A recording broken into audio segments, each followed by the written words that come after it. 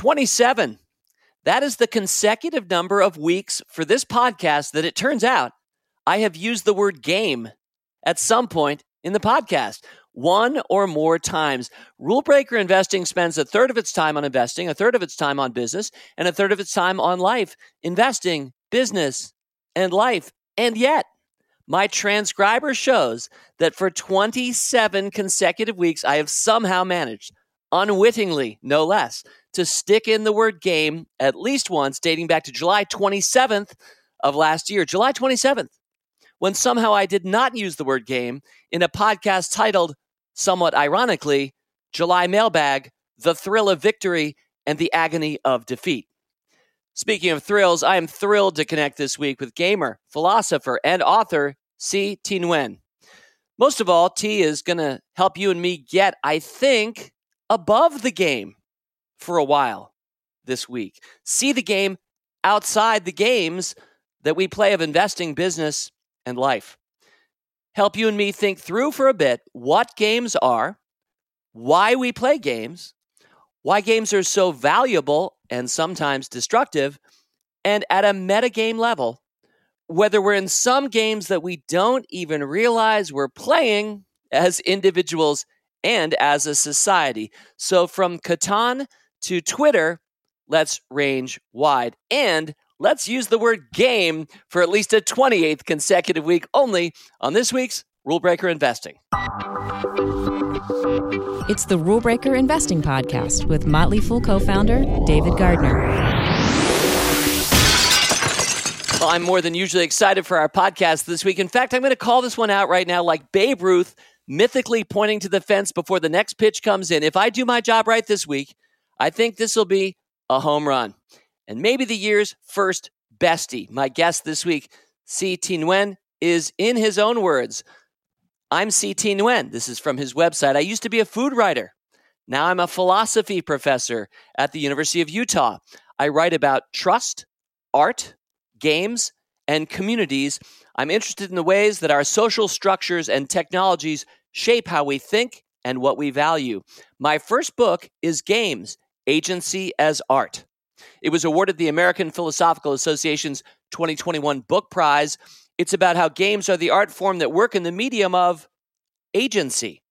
A game designer doesn't just create a world, they create who we are in that world. And I'll call it right there. That is his personal intro taken from T's website, objectionable.net. Before I welcome my fascinating guest and likely new best friend, a disclaimer, I have not yet read his book, Games, Agency as Art. I certainly expect to do so. I have it on my Kindle, but my foolish listeners should know ahead of time that our talk is not informed by a real working knowledge of his work. Our talk is happening now simply because I'm so passionate and excited about this topic, and I know you're going to enjoy learning from him as much as I will. With all that said, C. T. Nguyen, welcome to Rule Breaker Investing. Hello, everyone. So first question right off the top, your website, objectionable.net. How much did you need to pay for that URL? Who were you bidding against? No one had it. That's the weird thing. Everything else I wanted was like $20,000, and then no one was sitting on that thing. So I was like, it's me. That's what I get.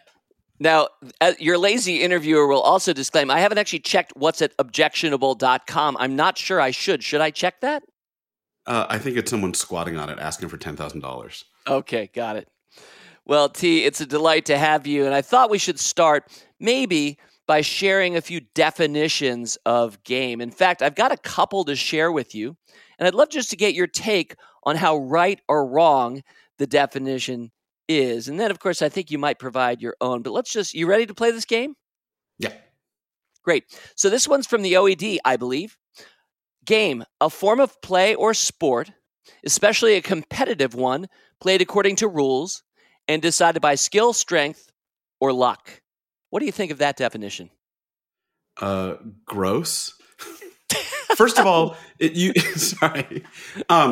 makes reference to terms. I mean, so a philosopher is trying to take something and give a definition of it in terms of things that are more explicable.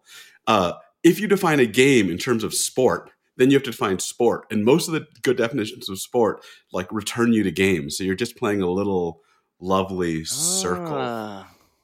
All right, that's the OED. Let's move. I don't know if this is going to get any better. To Merriam-Webster, T, here it is. A physical or mental competition conducted according to rules with the participants in direct opposition to each other. Problem with that definition is it's too big. Two countries vying it out in the UN court also counts as a game under that definition because it's a rule set and people interacting. This is in philosophy, whenever I do this with intro classes, there's the too big, too little problem. And that definition just like, it's really, I don't think I think that definition, if I heard it right, would like also capture courtroom trials. Yeah, probably not games. Maybe Yeah. Maybe gamified by some, but certainly not games. It also occurs to me as I read through that one again, there are so many wonderful co-op games today. Mm-hmm. And so this concept that you're in direct opposition to the person playing the game with you is definitely limited. Let me give you one more before opening it up and giving you the floor. You're probably going to recognize this one. A lot of people won't know the name Bernard Suits. And I have not read his work. We'll talk about that maybe in a bit. But here is Bernard Suits' definition of a game. And I quote, this is from his book, The Grasshopper. The voluntary attempt to overcome unnecessary obstacles. To play a game is to attempt to achieve a specific state of affairs using only means permitted by rules. That's the correct definition. Wow. So that's what I use in the book. We can talk a little bit. I want to talk so much about that definition. That's such a good definition. I also think there are a few exceptions to it, so it's not a perfect capturing of natural language. But as like getting to the root of what's going on, what makes this special, the Suits definition is it. So this is book, Bernard Suits, The Grasshopper, Games, Life, and Utopia, and it was published in the 70s, I think, a little before its time, and it's so funny. It's so rich. It's so deep. It gives you this definition. And then it ends in one of the weirdest places. He has this argument at the end that games are the purpose of life. And his argument at the end is this. Imagine utopia, where we've solved all our practical problems. We've solved the medical problems. We've solved the therapeutic problems. Everyone has enough medicine, right? What would you do with your time? And he says, well, you would play games or you would be bored out of your skull. So games must be the purpose of life, which seems weird unless you actually look at his account of game. So what Suits is saying is in a game, you are taking on unnecessary obstacles to create this activity of struggle. So in some sense, the struggle is the point or crucial to the point. So what he's saying is in every game, there's some state you're trying to achieve, but there's always some easier way to get there. And in a game, you are intentionally restricting yourself to some more inefficient means. So if you're running a marathon, right, you could take a shortcut. You could take a lift. You could steal a bicycle. You could get to the finish line first by shooting everyone else's kneecaps out. But when you're running a marathon, you don't do those things because what you want is to go through the particular struggle of this long, right, route by using your legs and running. Same thing with basketball, right? Like the point of basketball isn't just to get the ball through the hoop because you could do that easily with a stepladder, right? A basketball game puts off stepladders, forces you to obey these rules, and creates this much more rich and complex particular activity, particular struggle. So Suits' idea is that part of a way to think about a game is that what you're trying to do is not just kind of an ordinary state of affairs in the world. It's a particular activity that's constructed by a particular set of constraints. So again, look, if I just want to be at that point near the park where the marathon people are going, just because I want like cookies that are sold there, like there's a good bakery at that point, I'll take any, right? It doesn't matter. I'll take shortcuts. I'll take the easiest and quickest way to get there, right? What a marathoner wants to do is if they take a shortcut, they haven't run the marathon, right? They haven't crossed the finish line unless they went the long way. So games are things where the goal is partially constituted by a certain set of constraints. Does that make sense? It does make sense. You're making me think of Rosie Ruiz. She was the I think she was a Cuban American. I think she's now thought of as a fraudster because she was declared the winner. Do you remember this? It was, what year was it? It was 1980. It was the Boston Marathon. I'm checking it now, but she basically, I think she took a shortcut to the finish line. Right. I mean, I guess in some senses, Rosie Ruiz was playing her own game. It was just a different game. Or really, she wasn't playing the game because she wasn't playing by the rules. And that's something that recurs. We're going to use that word a lot in our time together this week, the word rule and rules. It seems to me games have rules. That's like one of the things that make up games. Yeah. This is crucial, right? What Bernard Suit says is that a cheater creates the appearance of a win, but they haven't actually won, right? Because they haven't done it in the proper way. Maybe they're doing it for status. And I think he thinks that sometimes people just misunderstand what the point is. They don't understand that the point of a game is to go through this difficult activity. So one more important thing is that the constraints and rules are voluntary. So Suits has this great moment where he says, look, here's another thing we're doing where we're constrained by rules, morality, right? But morality, if you believe in it, those rules are necessary. You have to follow them. Games are these things where you add extra unnecessary rules. So the point of them, he thinks, has to be that the rules create this kind of structured, interesting, difficult activity. Now, I'm kind of bleeding in my own language now. So the rules are, so it's constraints, but it's also required constraints. So if you are if you're investing and you're following certain rules because you don't want to go to jail, that's not a game. If you are walking up a mountain and you're following certain rules because it'll make your walk more interesting and rich, that's a game. Yeah. And that's a really important point. Rules exist outside of games, but rules seem fundamental to games because they throw up the hurdles that make a game into a game. I also think about win-loss conditions. That feels to me true of most games I can think of. I do remember a really bad game. I think it was called the Ungame. At one point, I had a boxed version of it when I was like 10 in the mid-70s. And it was trying to be the Ungame, but I don't remember it being fun. And I certainly don't remember whether you could win or lose. I do think winning and losing matters a lot. But whether or not you'd agree, T, I know one thing we need to talk about next is that games very often have scores, and that itself changes the nature of our activity within a game. I think not all games have scores. What all games have is a goal. And some games have a score. So One way to put it in the Suitian sense is that a game is telling you what you're trying to do, right? A game is giving you a direction to go. Sometimes that's specified with a score. And a lot of times the way that the goal is expressed is through a score or a win condition, but that's not always the way. So there are a lot of, I think, aesthetic games. So think about skateboarders trying to do the coolest trick or surfers trying to do the loveliest run, right? I think there's a case where there's a goal, but there's not exactly a win-loss condition, and it's not clear enough to have a score, right? And in fact, you might come away, you could all go to the park and skate and all have the goal of doing the coolest trick, and you might not agree about who did it, even though you have the same goal. One of the things you actually see in the history of skateboarding is in the movement from kind of free-form hangout skateboarding to like official ESPN skateboarding, is that the goal shifts a little to admit of basically objective scoring. And it looks like one of the places where you need to have a score and a clear decision procedure to tell you who won is when you need to declare a single winner in some official circumstance. But you can so my friends and I played this game. I think this is obviously a game. Everyone brings random ingredients. We all get drunk and we each improvise a dish together and we try to make the best dish, right? It's definitely a game. We're definitely competing.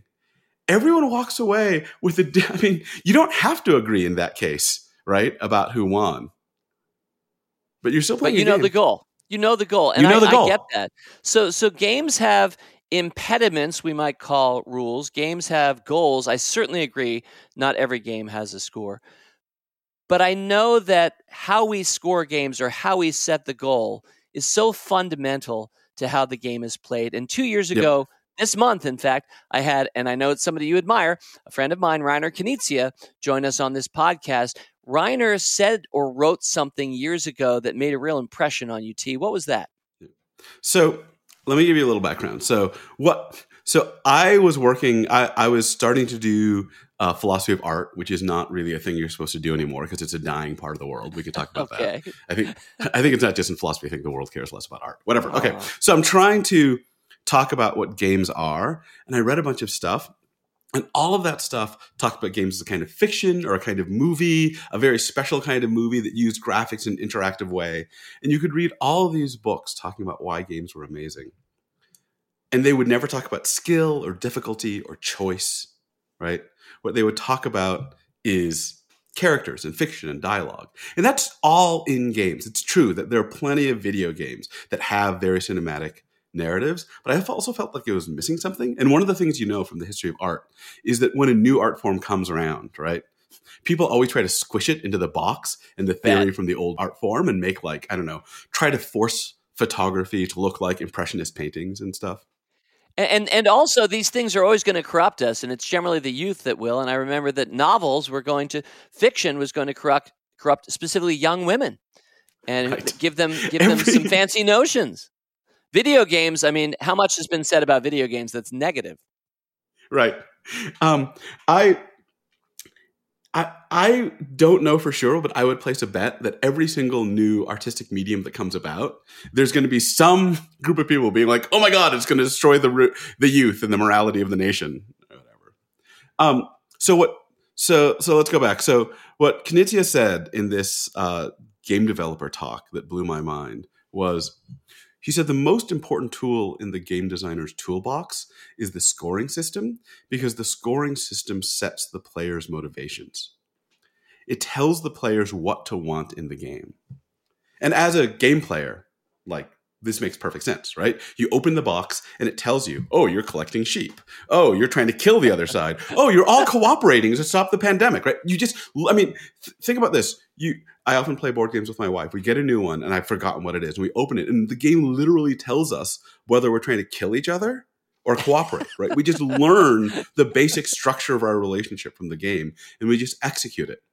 And in some sense, this is completely natural as a game player. And in some sense, as a philosopher who studies this stuff, my response is, oh my God, what? I was like, that's correct. And that's completely surprising, right? That we can just have this thing, and we'll talk about later. There's a creepy side to this too, right? Where you just give a point system to people and everyone just orients themselves and says, yes, that's what I'm going to try to do. We're very fluid. So one of the things I think this teaches us is that we as human beings have very fluid desires. We can literally do this thing where someone writes a point system in a rule set and we can be like, I'm on it. And then all of our desires and cares change in a second. So but what I ended up saying in the book is that this teaches us what games actually are. What they are is the art form that works in the medium of agency itself. And what that means for me is that it's not just that a game designer creates a world. They do. It's not just that a game designer creates abilities. They do. They tell you what you want. They give you a package of abilities and ways to achieve things and a goal together. They're sculpting an agency for you to step into. I think what they're doing with that is using an agential language to shape interesting and rich activity, right? You take up a game and it tells you, okay, so I'm a rock climber, right? You are trying to get to the top of this cliff and you're not allowed to pull on the rope. All you can do is use your hands and feet on the cliff. And here's the kind of cliff you should attack. And suddenly you've created this incredibly rich, subtle, absorbed form of movement that you wouldn't have been doing before, right? If you didn't have the restrictions of rock climbing, you just walk up the path on the back, or you just throw a rope around a tree and haul yourself up the rope, right? It's the restrictions, the goal, and the environment together that shape this, when it's good, something fascinating and lovely. I first heard about your work a couple of years ago. It was probably right around when your book came out. It was 2021. You were talking some, and I'd love for you to do so now, a little bit about John Dewey, the American philosopher and educator, his view of art crystallizing our experience of each of our human senses or capabilities. So I'll just start you a little bit because I know what you'll say. So I'll just start you by saying that for Dewey, apparently, and I'm not that familiar with his work. I remember some of the cultural literacy, E.D. Hirsch kind of stuff going on in the 1990s around this. But anyway, Dewey says that what is painting except a crystallization? Just the beauty, the quintessence of sight, of human sight. And what is music except the same thing for our hearing, of course? And T, you went on to say, what are games except the crystallization of action itself? I mean, one of the things that Dewey is really interested in is that art isn't this like weird exception from life.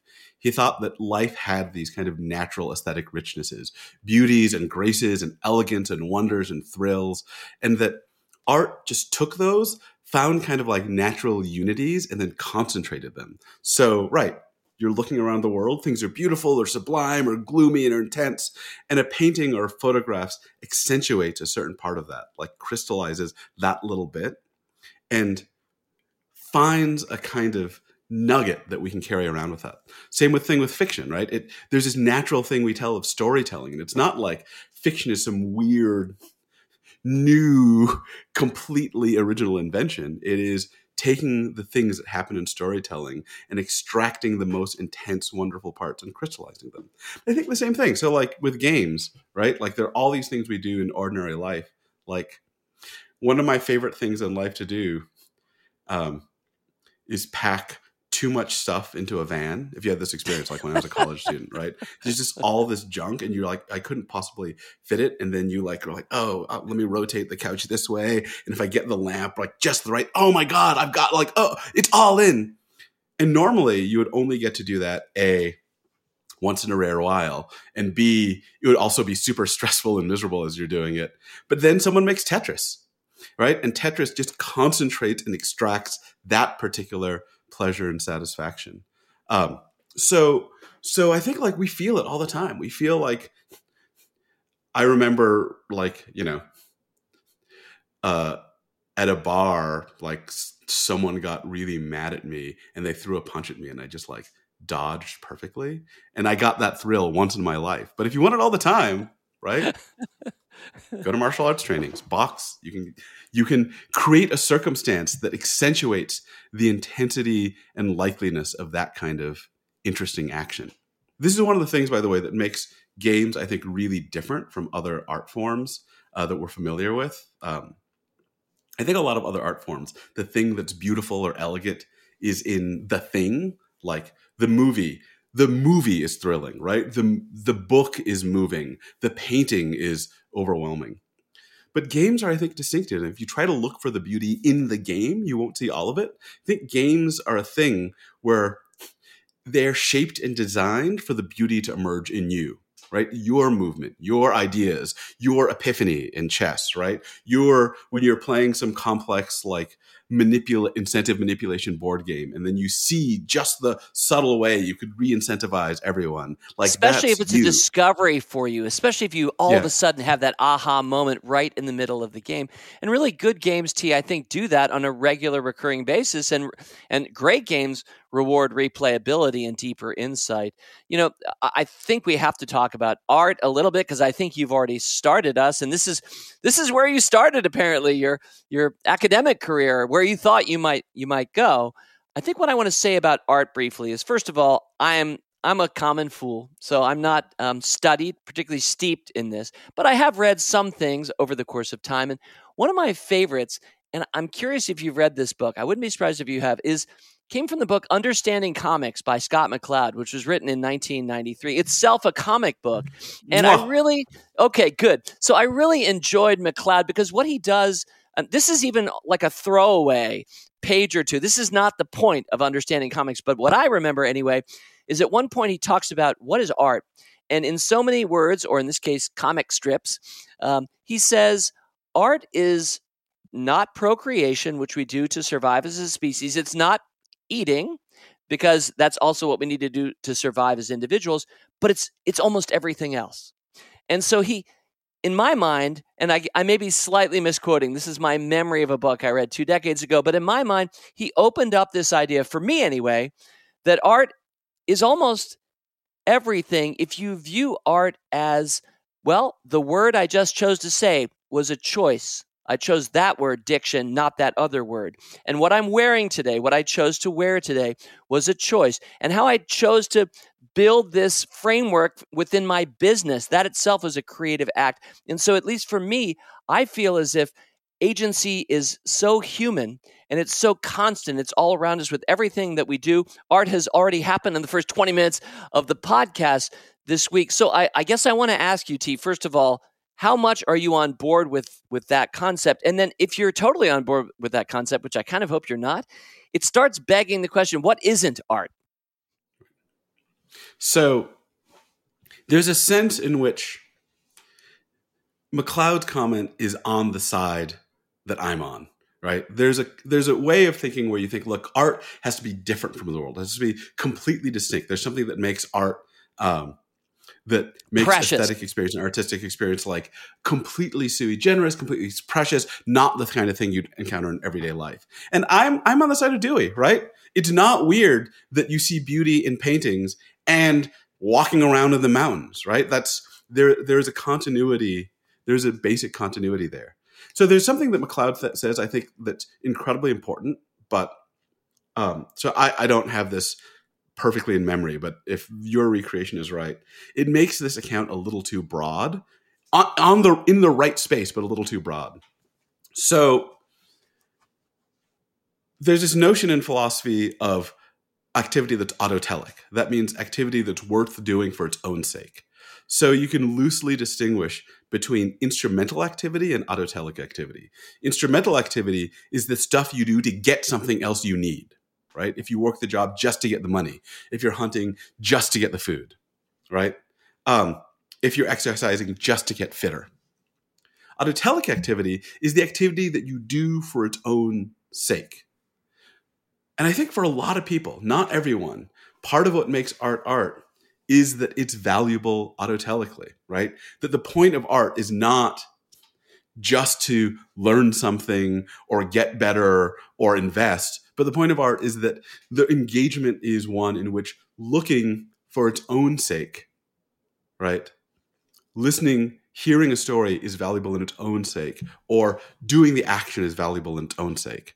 Again, this isn't going to strongly differentiate art from life, but I think like art's just the stuff you make to concentrate that, right? Some looking around the world is really valuable for itself, and then art is the stuff made for you to look, right, for its own sake. And you can find physical movement or intellectual activity valuable for its own sake in life, but games are the stuff where you've like tuned the entire system just to accentuate that. That's the Deweyan answer.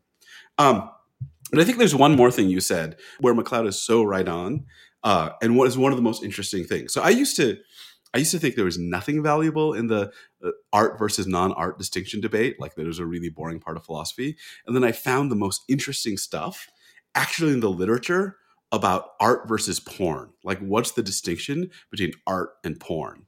And one of my favorite philosophers, Anne Eaton, this incredible feminist philosopher of art, has this moment where she says, so there's this old account that what makes something porn is that it's demeaning or objectifying of women.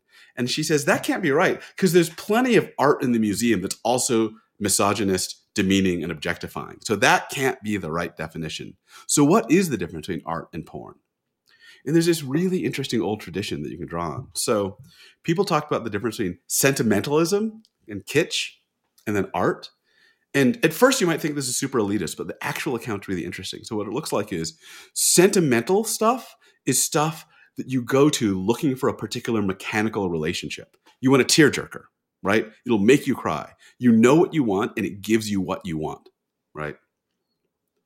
So one way to put it, is the way that Jerry Levinson, who is a philosopher of art who writes in this space, puts it is, if you take it to porn What porn is you want it to give you a certain mechanical effect, like you want to be stimulated in a certain way, and you don't care how it does it, right? The way he puts it is, you don't care what the technique is, right? You just want the thing at the end. With art, he says you care about how the subtleties of technique that got you to a certain effect. Another way to put it, that other people in the space have said, is something like, look, with porn or with sentimentalism, you know the emotion or feeling that's going to be provoked. With art, you don't. You're open, right? You're interested. So you can, does that make sense? So there's this kind of mechanical stimulus response relationship in sentimentalism and porn. And with art, you're open both to like seeing new interesting ways that the medium was used to get some effect. It matters how either a painter made a certain line or a game designer put down a particular rule. And you're open to new kinds of experience and beauty that you haven't seen before.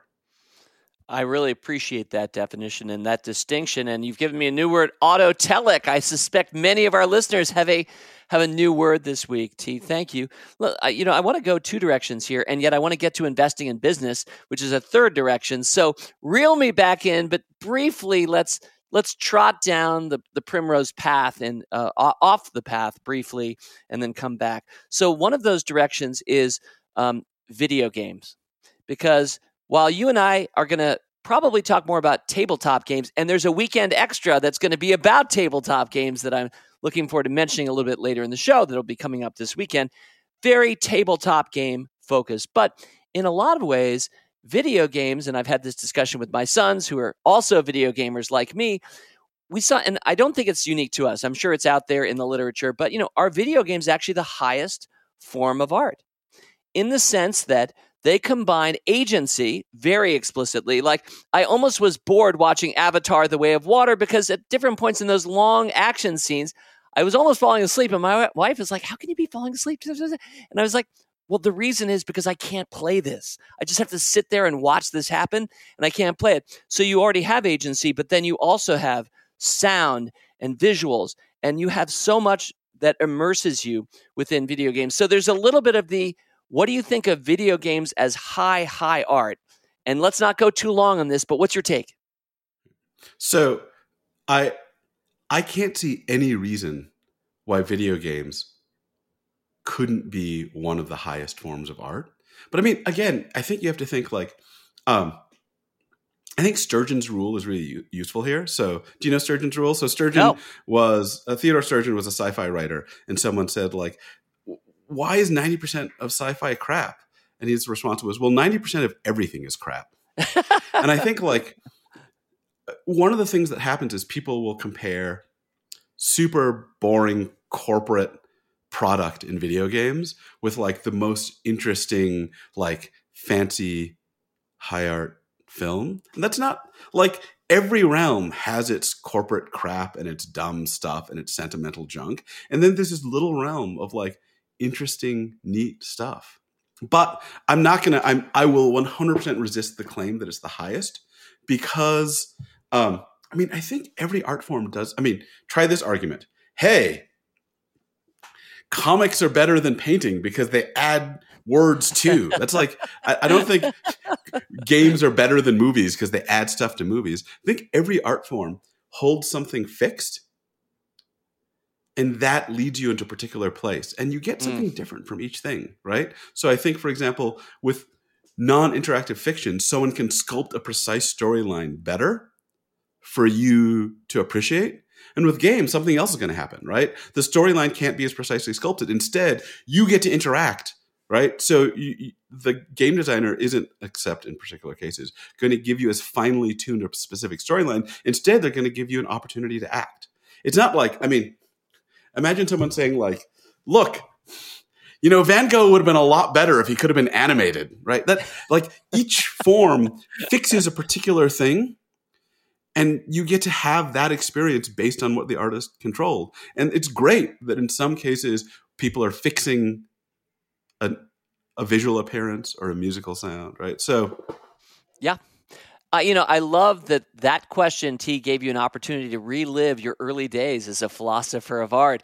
Apparently a dying area of the philosophy, but we got to go there a little bit. And I said there was one other brief distraction before we get back on track. And let me just read you this Helena Bonham Carter quote. You may have come across this one before.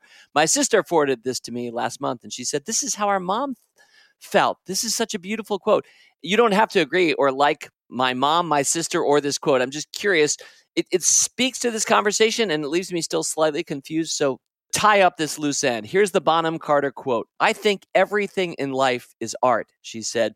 "What you do, how you dress, the way you love someone and how you talk, your smile and your personality, what you believe in and all your dreams, the way you drink tea, how you decorate your home or party, your grocery list, the food you make, how your writing looks, and the way you feel. Life is art." End quote. I'm almost on board, but I think that's a little too optimistic. So I would buy that if you changed it to could be. Everything in life could be art, right? There's no part of life that couldn't be taken up with the aesthetic attitude for the reason of finding beauty and richness or expression, like all those qualities. But I think everything can also be done in a crappy, unthought. I mean, part of what was going on in our conversation before, talking about McLeod and talking about the porn stuff, is that what seems to unite a lot of art is every detail matters, right? You don't just ignore some of the junk. It's like the way Miles Davis plays every single note, like every stop, that matters, right? The way when a game is art, I think like every single detail about the graphics, the music, the opportunities, like all of that is potentially expressive. And I think like, yes, sometimes when you cook, you can be trying to find aesthetic richness and expression and like all the beauty that's possible in food.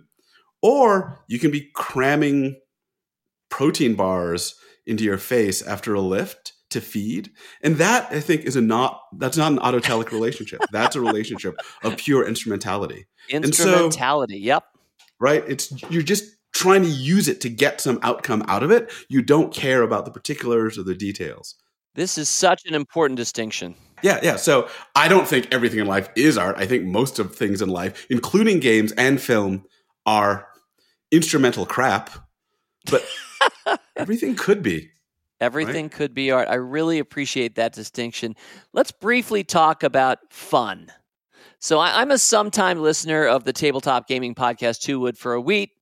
One of the things the hosts who reviews board games on the podcast, the host inveigh against is reviewers and reviews that label games as fun. Fun because, well, that doesn't really explain anything or help people figure out if it's a game they'd like, if it would be fun for them. But that said, fun. But then on the other side, there's a small industry in the book trade dedicated to creating fun, even just in the workplace alone. Titles like The Power of Fun, Fun at Work, 300 Ways to Have Fun at Work, etc. As long as you'll let me ask you really simple, potentially very deep questions, T, what is fun? I have no idea. Or I should say, I think I can know a lot of examples, but as a philosopher who's supposed to give definitions, I've tried to define fun for a decade and failed. It's incredibly difficult. Suits gave us a good definition of games. There are a couple accounts of play that I find plausible, but fun is so hard. But one thing I should say is I totally get, and I'm of two minds about this resistance to fun. So I understand what the resistance is. So one, there are two forms of the resistance. One, if fun is kind of your generic kind of like praise for any game, then it's contentless, as your reviewers say. I think there's something else, which is wanting things to be pleasurable in the simplest way is kind of a barrier to like the wideness of something as an art form, right? Like I think with film, like if you're an artsy film person, you don't just say, oh, I go to the films that are fun. You think, oh, there's all this stuff that film can do, right? It can be sad, it can be evocative, it can be expressive, it can like show the pain of a particular person's situation in life. Like look at the wideness and of the potential. And if you just want movies to be fun, then you've emptied out a lot of that potential. And I think a lot of games, and a lot of the games that I find the most interesting, they're not necessarily fun. There are games that they're especially like the world of indie tabletop role playing games right now. They're full of these. So there's this game I'm fascinated with called The Quiet Year, which is this cooperative game where you co-tell the story of a village surviving for a year after the apocalypse, struggling. And where that game takes you is to this like place of like spooky, sad, intimate sorrow. It's not. So I run a game design class at the University of Utah. Fun. Game design program, and I have my students play this. No one thinks it's fun. Everyone thinks it's one of the best experiences they've had. They say things like it's deep, it's rich, it's evocative, it's sorrowful, it's moving. No one says fun. So I think that's really, I totally understand that resistance.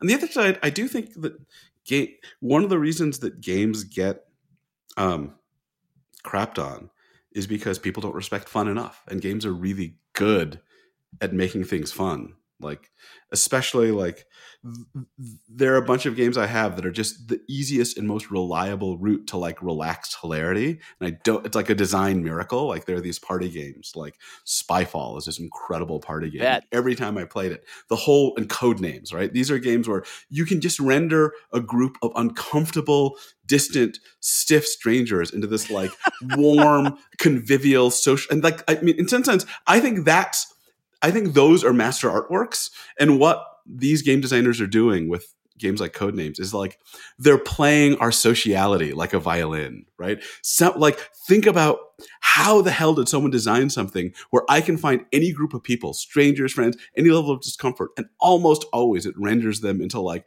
friendly, happy, laughing people. Like that's a miracle. It really Anyway, is. so, And yeah. it's so beautiful the way you said that. And those are games that certainly I'm familiar with. And in some cases I've talked about on this podcast over the years, games that take 5 minutes to teach and welcome everybody, usually of all ages, and give them an experience that's meaningful. We just played a game called Wavelength. Have you played Wavelength? No. We just played. I think you'd really enjoy it. It's right in that same genre of bring strangers together. But Wavelength simply has one person puts a card up on the table and it'll say boring, stimulating. And so you're thinking about a spectrum.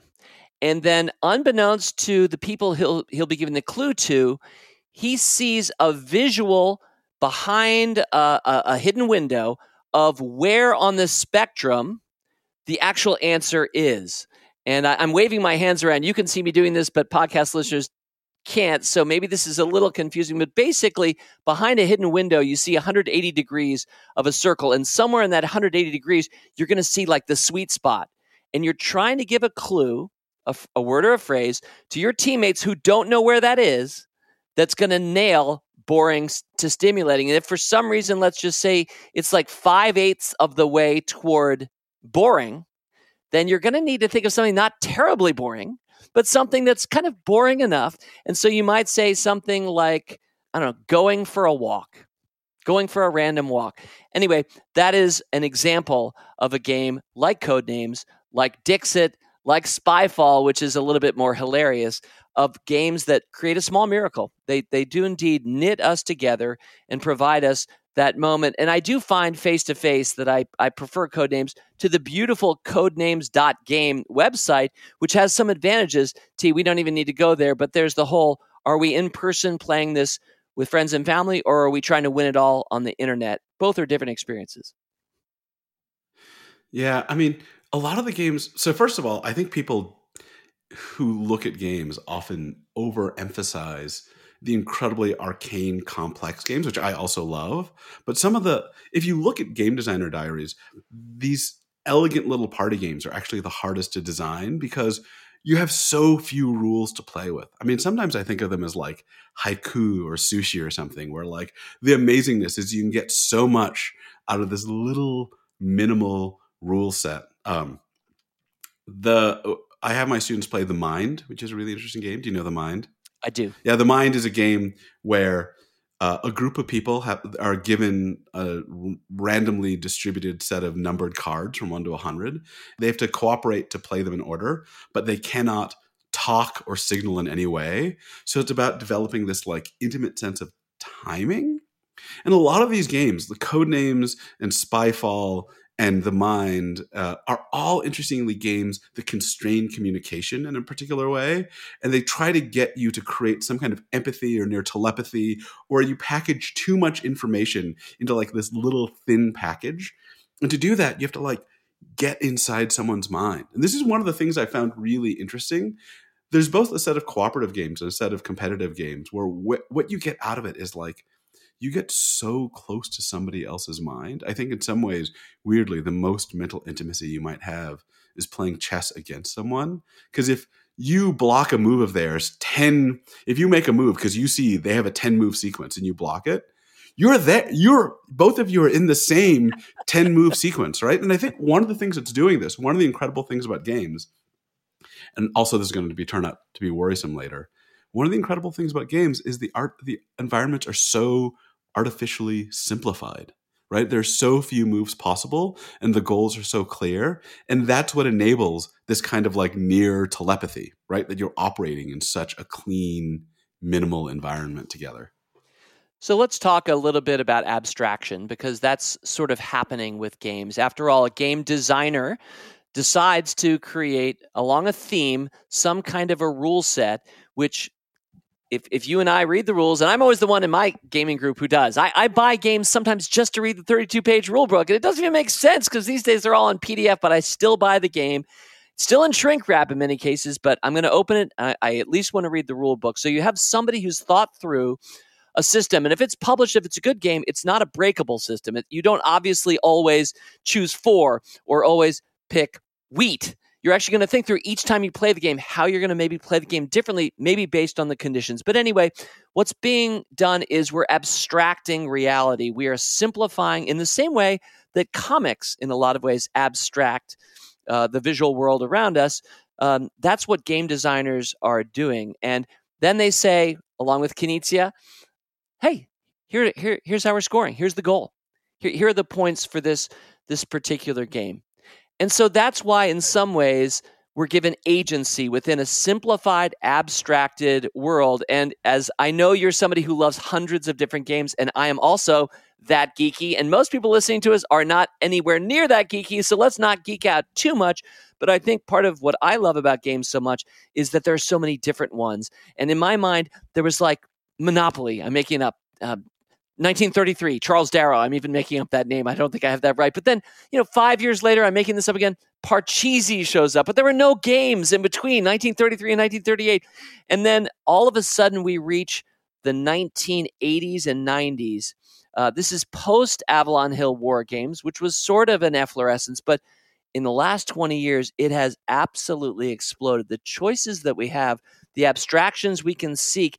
And T, this is where we're headed now. And I know you want to say something to that, and you can, but I'm even going to push us forward to social media platforms, which are also abstracted forms of experience that a lot of people, far more than play Catan, are opting into. And those have their own rules as well when you start to really think about it, like you have. Yeah. So thank you for giving me the lead. He knows that I've written a paper called How Twitter Gamifies Communication, and that he can just prod me and I'll rant. Well, and a lot of people listening use Twitter. A lot of people on this podcast use Twitter actively. So this is very relevant to us. Yeah. So this is, I think, a really good place to see the difference between games and game-like systems in the world. So games, I think, give you one of the crucial abstractions is the value system. Games give you abstracted, simplified value systems, right? In ordinary life, your values are super complicated. They're super rich. Like, it's hard, I care about research. I care about my family. I care about health. I care about fun. And it's like, it's hard to quantify them and measure them off against each other, right? Like, what's your score as a dad? How'd you score last month? And it's also like, it's not just that they're hard to compare against each other, even a single one. Like, it's, if you're being careful and thoughtful about it, it's actually really hard to tell, right? Like, I mean, I think about this parenting, right? You let your kid off the hook some night. They're screaming and they're telling stories and it's too late and they should have gone to bed, but they're having a great time. And you're like, was that am good? I succeeding or failing? What's going on? And in games, you get something very different. So in scored games, you get a clear mechanistic decision procedure that tells you exactly how to apply the value system to know exactly how well you've done. And everyone's on the same one. So what you get is value clarity. So one of the things that I think happens in games, one of the things that makes them so appealing, is that in life, we have these rich, inchoate, nauseating, complex value decisions, and then we get a break from them, right? Games are just like existential dessert where you get to like be soothed by the experience of knowing for once in your life exactly where you're going. So this is part of why I'm really worried about gamification. So there are a lot of people who are very pro, like, oh, let's make life like a game. Games are awesome, so let's make life more awesome. But to do that, you have to offer a simplified, mechanically applicable scoring system. And in real life, values are much more complicated. So Twitter for me is this remarkable example where there are all these possible values for communication: empathy, connection, information. And then Twitter gives you the scoring system that measures one thing, which is popularity. And if you let it in, and if you get thrilled by it, then what's going to happen is that you will have gotten game-like pleasures in exchange for simplifying your communicative value system to get into line with something that can be measured by a simple mechanism at mass scale. So the next book I'm writing right now is about this. I'm worried about this thing that I'm calling value capture, about when your values get captured by clear institutional metrics. And the best way of putting the worry for me is that you're outsourcing your values. Instead of being engaged in something and figuring out whether it's worthwhile for you, whether it matches with your value, with your place, with your personality, you're just like, okay, you're literally buying your values off the rack, right? Here's what I'm going to do with Twitter. I'm going to aim at what it measures. Here's what I'm going to do with fitness, right? I don't think you don't have to be like this. You're not instantly captured the moment you put on a Fitbit or start using Twitter. But I think it just beckons. And I experience this all the time. Like, I'm very vulnerable to this. And so I constantly have to fight. Like, a few times I've gone viral on Twitter. And each time I've had to delete Twitter from my phone because my brain gets so infected with the desire to like score more points, right? That I just start trying to re-aim my thoughts for the kinds of things that will score well. And I think when you're oriented that way towards Twitter, you have been captured by the simplified value system. It's really so compelling and I think so important for our self-awareness. And one of the things I appreciate about your work, other than you're often talking about games and game designers I know or games that I love, is that you're helping us get above the game. And I kind of led off this week by talking about that at a meta game level. I mean, are we in some games that we don't even realize we're playing as individuals and also as a society? Do you have other examples in mind to scare us with or provoke us with? Oh, yeah. So let's do it. Okay. So let me take a step back. There's a crucial bit from my book that I need to talk about that is going to be important for going on. So in a game, the goal is something that's constituted by the constraints where you get this struggle, right? So why are you doing it? So one of the things that I think Bernard Suits makes clear is there are at least two different motivations for playing a game. And this is he didn't spell this out. And I think this is the most, for me, I feel like the most important thing I figured out thinking about Suits. So the two motivations I call achievement play and striving play. So achievement play is playing a game because winning is valuable to you. And striving play is temporarily taking on an interest in winning because the struggle is valuable to you, right? So does that make sense? So it does. Striving play in particular, you might think of this. In normal life, we're engaging instrumentally. We're taking the means for the sake of the ends. In striving play, our motivations are inverted. We're taking the ends for the sake of the means, right? We're taking on a goal because the activity of pursuing that goal is valuable. So one of the things I think that happens with games, I think a lot, by the way, I should give the argument. So some people have doubted that striving play is real. And here's my argument. Consider the category of stupid games. A stupid game is a game where the fun part is failing, but it's only fun if you are trying to win, like Twister, right? Or Telephone, or a lot of drinking games. So there's a case where actually what you want is to fail. That's the fun part.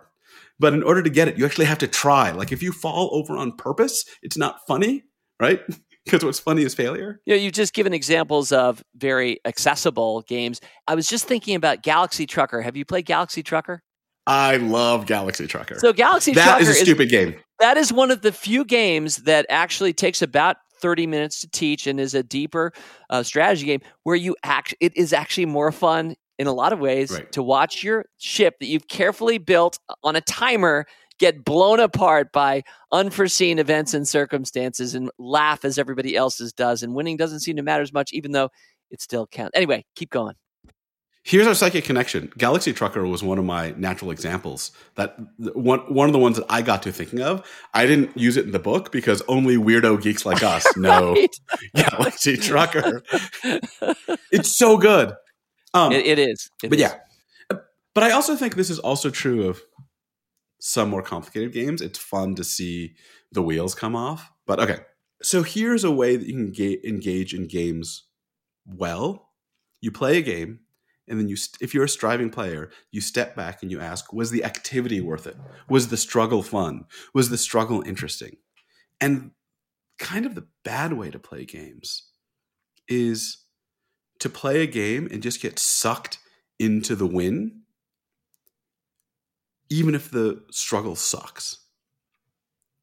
And this is actually my worry about a lot of real world systems, because with games, at least, there's a natural built-in moment where you step away from the game and you decide whether you're going to play it again. I think with a lot of real-world systems, and the ones I'm worried about, things are like GPA, the ranking of what college you got into, your Twitter likes, right? Right. We're not even just Facebook talking about likes. like kids' mobile games, making you wait 15 minutes to take your next shot, or you can pay $1 now. You're talking about real-world systems that have been around for a long time. GPA. Yeah. I think one of the worries is that you can get sucked into a game like that as a game that is just pursuing those points and not realize that the actual process sucks, that it's empty of life, that it is boring or awful. And part of it is because my suspicion is that a lot of the times we don't have the opportunity to step back and ask the question that I think games make prominent, which is, was the pursuit of these points actually a worthwhile way of living? Or should we play something else? One of the things that makes it easier in games is you get, as you said, there's massive choice. You get to engage in a kind of rich aesthetic personal decision. Did I play that game? I hate Catan. I think it's really boring compared to other games of that stripe from that world, like all of Knizia's games. Wolfgang Kramer's El Grande, which is one of the most interesting board games ever made. Game. Right. Rich, juicy, thick decisions all the time. Right. But then I think when large-scale systems in the world become like games, like GPA, there aren't alternatives or ways to step back. And so you can just get sucked into this. You can't stop playing that game. Yeah. It's systemic. There are two problems. One is that there's this pervasive instrumentality. Sorry, I sound like such a philosopher. Like you can't. Okay, every student is stuck with. Okay, every student is stuck with GPA as something that employers will look at. So that's pervasive. But I think there's something even worse you can do that the perversiveness encourages, which is to take GPA as the only purpose of your education. Right. One of the things that games encourage is just kind of like. So I wish I had a better term for this in the book. I call it all-out instrumentality. You look at a goal, and that's all that matters, and you just throw yourself at that goal. And in a game, that's okay, because games are thinned, artificial, temporary environments. But if you approach your entire educational life, where the only goal is GPA, and you don't think about anything else, then you're thinning out a much richer activity. P.S. I have the same worry about money. And we're real near getting there. I want to talk some about investing in business, and this is going to be a podcast that runs longer than my normal podcast, and yet we're not even going to get to half the stuff I'd like to. So that's a sign that I need to have you back, which I certainly will. This has been so much fun. Let me just talk some about like new games that we're playing, and it's because of the world of big data. And I know that you've written a recent paper entitled, I believe, "Transparency is Surveillance." And if you'd like to speak about that some, please do. But for me anyway, I am actively opting into all kinds of scoring systems that I really do love. And I think they make me a better me. So I'll give two quick examples that come to mind. One is my Hydrate Spark Pro smart water bottle. Every time I take a sip from it, it lets me know, oh, that's 1.2 ounces. Oh, good job. You're on your way to 71.2 ounces, your daily goal. Oh, wait, it's actually now 73.2 today because you just took a short walk, which means you need to hydrate a little bit more. And the humidity is lower than usual. So we're going to need you to have a little bit more water than that. And from one day to the next, I am hydrating. And I'm not just doing that, T. I don't know if you have one of these, but I've invited my friends and family. We have a water league. We all see how we're doing toward our goal. There's not really a race. And you can get, I think it's called something like hyponatremia, where you can overwater yourself and create dangerous conditions. They're not trying to do that. But I have actively opted in, and I am driven by a gamification tool that I know you know well, and that is streaks. I have a long streak where I've nailed my water goal from one day to the next. That example took a little while to explain. There's more to that. We could unpack that or skip it. But I also have my sleep. I actively measure my sleep. I wake up each morning. I'm like, oh, I was an 801 last night out of 1,000. That means basically I was 80th percentile of gentlemen around my age and weight and how we slept last night. And I really enjoy these things. I'm inviting them in. So I feel as if gamification is obviously, like any powerful tool, can be used for good or for evil.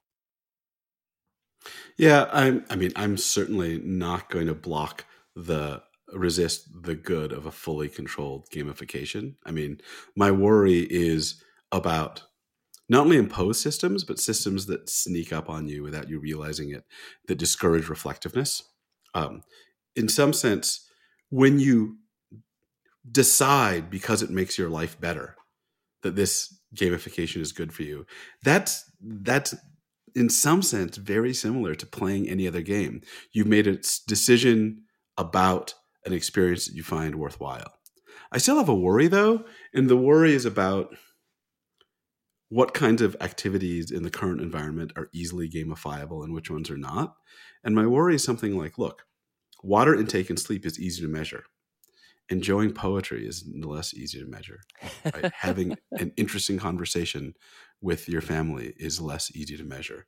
And my worry is that if you're the kind of person that reacts to gamifications, then, I mean, you're choosing them, but you're also choosing from a limited supply of possible gamifications.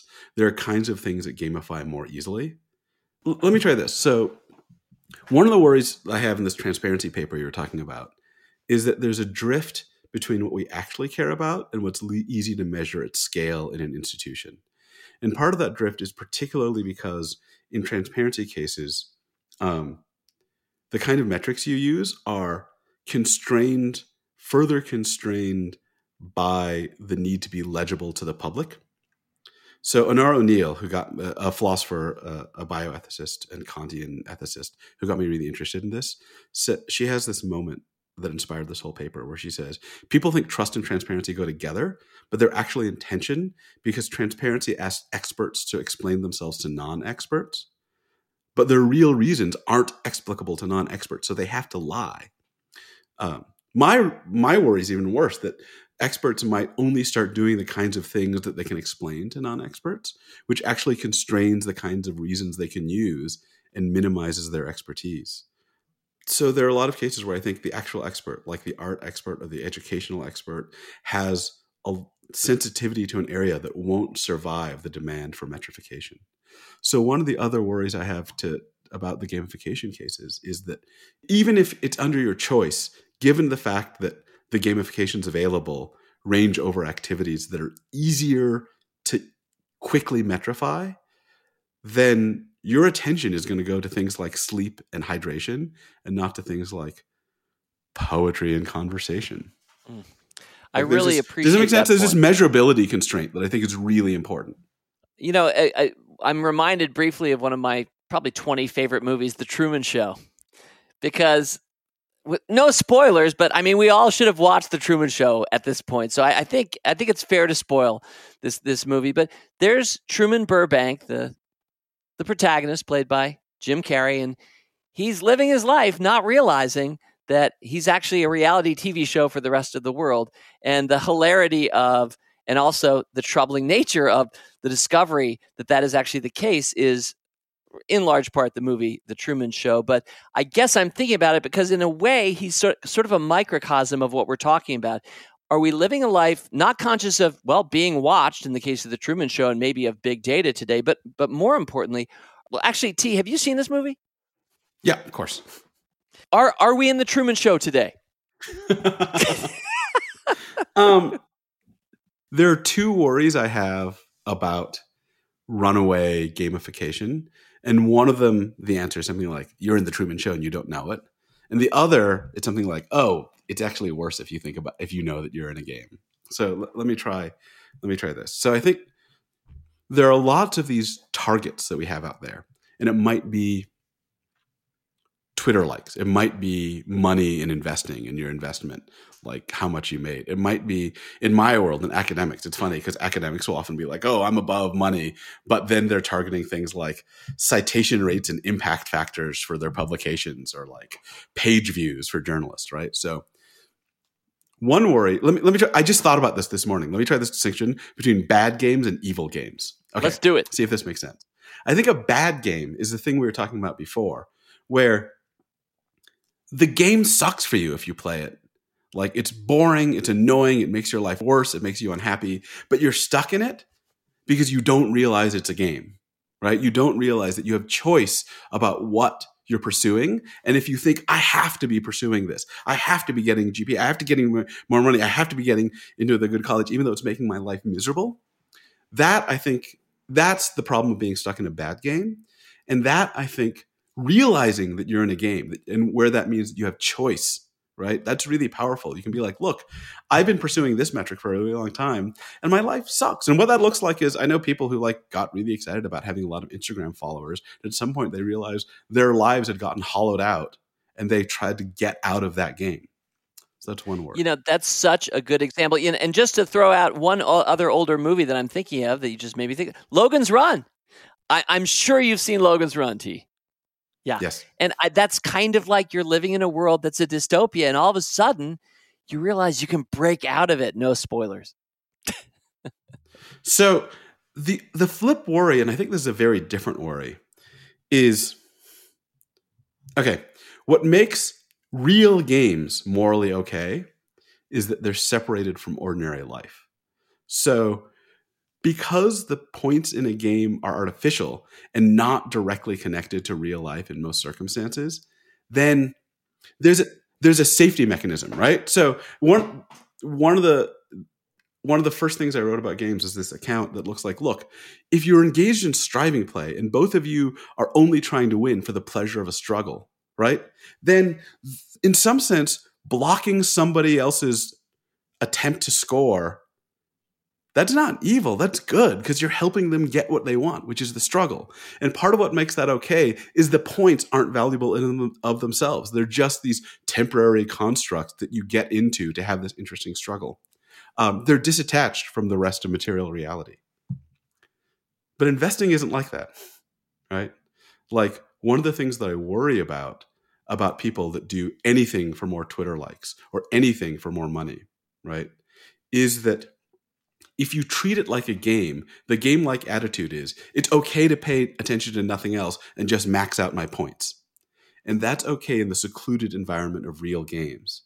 But insofar as the points that you're pursuing have real-world effects, like on Twitter, like with money and investing, then you don't have the same ethical, free, get-out-of-being-evil card that you have with Settlers of Catan or Monopoly, Right. So my worry is actually in the investment space and in the Twitter space, the people that I find most worrying are those who self-consciously think of it as a game. Like, I'm just trying to win. These are my points. Like, I'm just playing the game, and not thinking about the fact that the things that they're calling points are attached to incredibly consequential material reality. Yeah, well, I hear you. And at least listeners of this podcast and anybody who's followed my work with Rule Breaker Investing for 30 years know that my guiding watchwords are make your portfolio reflect your best vision for our future. So I certainly, and I'm on the board of Conscious Capitalism, I think that it's integral. Everything is connected. And so what you invest in says so much, not just about who you are, though it does, but it also says so much about our future because we're shaping the future every day with our dollars. And by the way, that's true of investing. It's also true, of course, of our spending.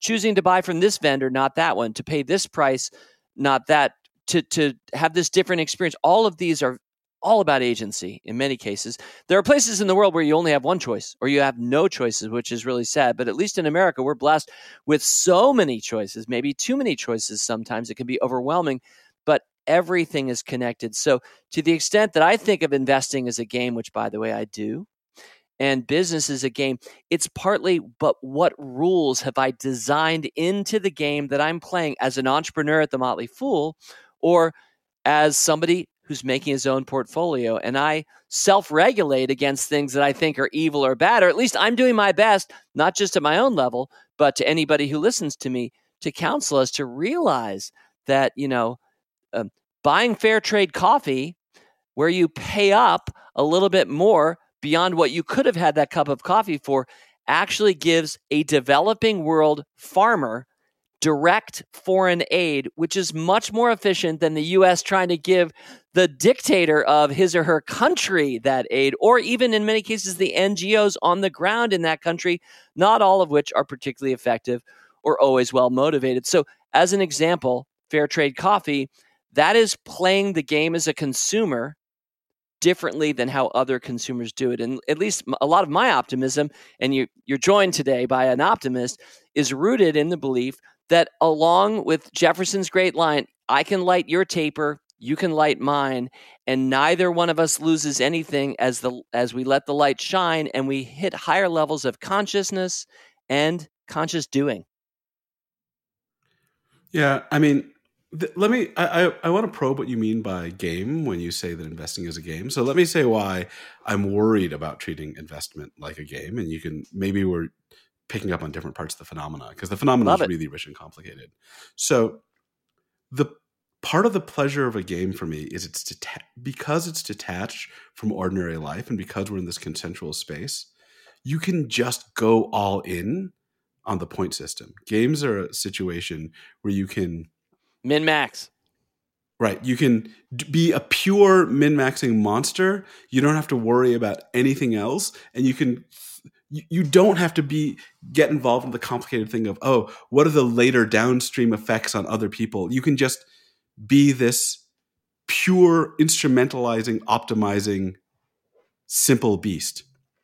And I think that's the attitude that I would be worried about in investing. And the thing that you're talking about doesn't seem game-like to me in that respect. Like it is, I mean, I can see what you mean in the sense that there are aspects that you've put on to increase the striving pleasure, but the thing you're describing to me involves not just settling on money as pure points and pure victory and nothing else matters, but opening yourself to the consequential downstream consequences. And that seems great to me, but that attitude is the thing that makes me think you should be like that and not treat this as a pure game in the sense that I was talking about. I really appreciate that. And, I almost feel like we're going into another podcast, like the one you should be hosting, having me on at some point, because I'd love to talk about that at a deeper level than we probably have time to. But I do want to say a few things back. First of all, for me anyway, when I think about games, I almost start inside out with business first, and then investing is one concentric circle outside of it. So as an entrepreneur, I think of business as a tremendous game. It has Knizia-like beauty in terms of some of the scoring mechanisms. Balance sheets, income statements, statements of cash flow, accounting, accountants who actually force you to publish your numbers on a regular, transparent basis. Now, outside of like the accounting and the numbers of racking up not just profit, but a lot of other measures you can be playing toward, there's also but what are we doing in the real world? What are the effects of teaching more people about the stock market for good and for bad? Because it's not just all good or all bad. And so I guess there's such richness in my own experience helping to create and helping to run an organization where I feel like I see so much of the game. I have almost a 360-degree view, whereas one concentric circle away, I start having a narrower view. I can't see as much of the elephant now. And so the game there for me doesn't as clearly connect with real world effects, hiring and firing, making your numbers or not, going public and having an incredible IPO or not. All of those things are much clearer and much more grounded in the world when you're running an organization or a university than if you're just their mom and pop armchair investor, which is also part of how I roll. And there, T, I would just say that I have formed up the game in this way. I am trying to beat the index funds. We live in a world where so much of academia, even still today, thinks it's a random walk down Wall Street and monkeys throwing darts. And so the game of it for me, the game is on, game's afoot, when I know that there is an average, and the vast majority of the world, even at the highest academic levels, think it is not possible sustainably to beat that. And that is incredibly motivating for me. And that's why I encourage everybody listening to always score how you're doing, et cetera. And what are the ways to play to win in that? But it's not necessarily, I don't know if this is helpful or not, or if I'm speaking to you or away from you. But for me, I guess a lot of it are the constraints that you set. It's the game that you put in place as an entrepreneur. You could be a jerk or not. You could think about all your stakeholders. You could just think about yourself. Same thing with your portfolio, what it does in the world, and even more than your portfolio, perhaps passing the ball back to you, how each of us is spending our money every day. Those things have real world effects, and they're intimate, and they're all about agency to me.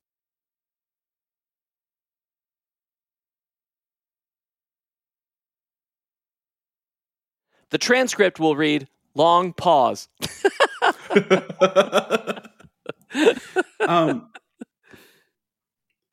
There's a problematic way to think about investing as a game when you get this all-out instrumental attitude. And I think you're pushing on another side of this. And what you're pushing on looks something like this.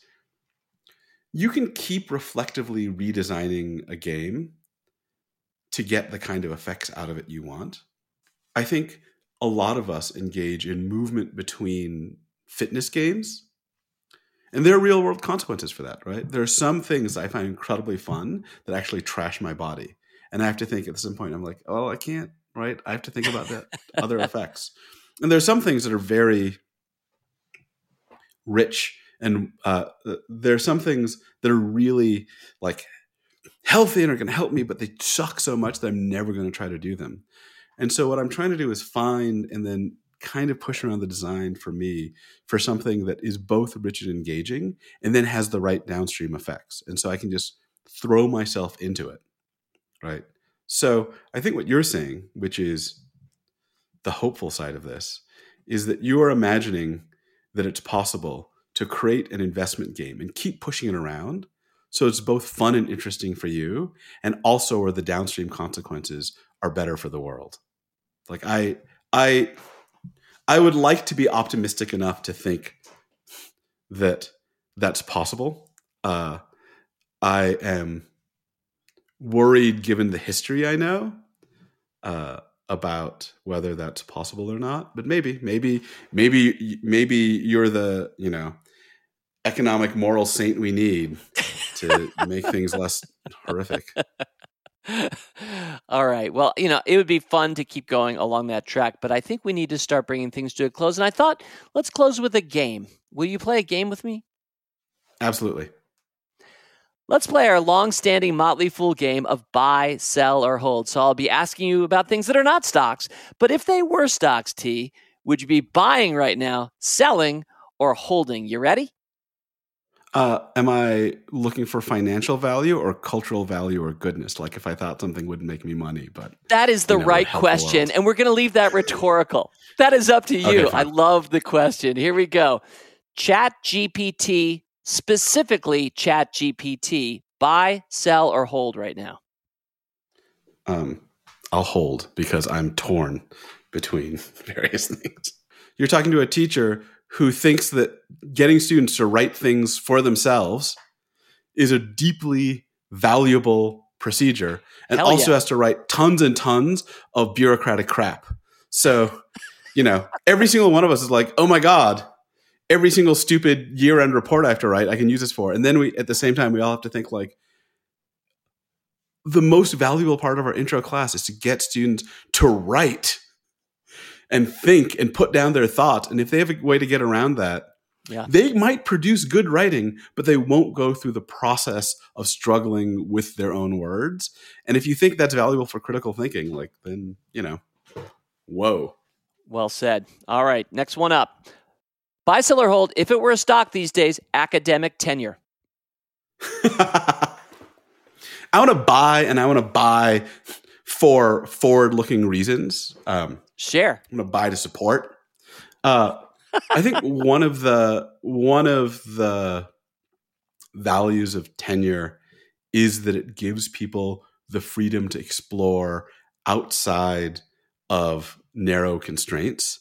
And I actually worry right now, one of the things that's going on across the board in research is that in the increasingly monitored and metrified view of the research world, people are being encouraged to take more and more safe bets, right? Things that will definitely pay off. And I think so.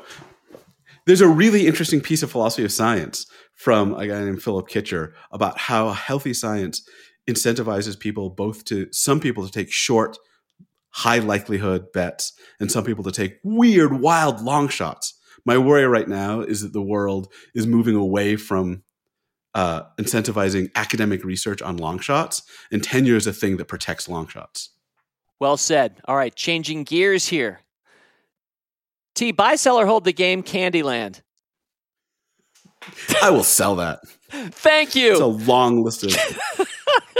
That is actually the most well-known game that provides zero agency, literally no agency. You are picking up a card. It tells you to go ahead 2 blue spaces. You hope you're going forward, not backward. That's it. We have fixed Candyland previously on this podcast, thanks to one of my listeners writing in saying, hey, draw 2 cards and have your kid pick which one. And that actually adds, all of a sudden, the art, the agency, T. But anyway, thank you for your Candyland conversation. We did not talk about that ahead of time, but you are more than welcome to return anytime to this podcast. Thank you. Next one, buy, sell, or hold rock climbing if it were a stock. Buy. I think it's an amazing thing. I discovered rock climbing. I'm excited more people have discovered rock climbing because I think the world is moving away from thinking that what fitness is you have to pound out some miles on a treadmill and hit your numbers and be miserable, and towards thinking like you can do this thing. It'll help you be healthy, but it's also like interesting and rich. And I think like more people are moving to some of these like more, I think there are more autotelic forms of fitness too, like surfing, climbing, things that are just delightful. I think that's good. And I now know exactly what you're saying. And I wouldn't have known an hour and a half ago what you were talking about when you said autotelic. Thank you. 2 more for you, T. Penultimate one. If it were stock, buy, sell, or hold blogging. Now, you seem to have done it a while, but the last one I see in your sites dated like January 2021. I mean, sell. It's dead. I'm sad about it, but I'm really worried that there's a lot of good qualities in blogging that are being lost right now. And I'm watching it as a former food writer. Food blogs in some sense are getting replaced by Instagram.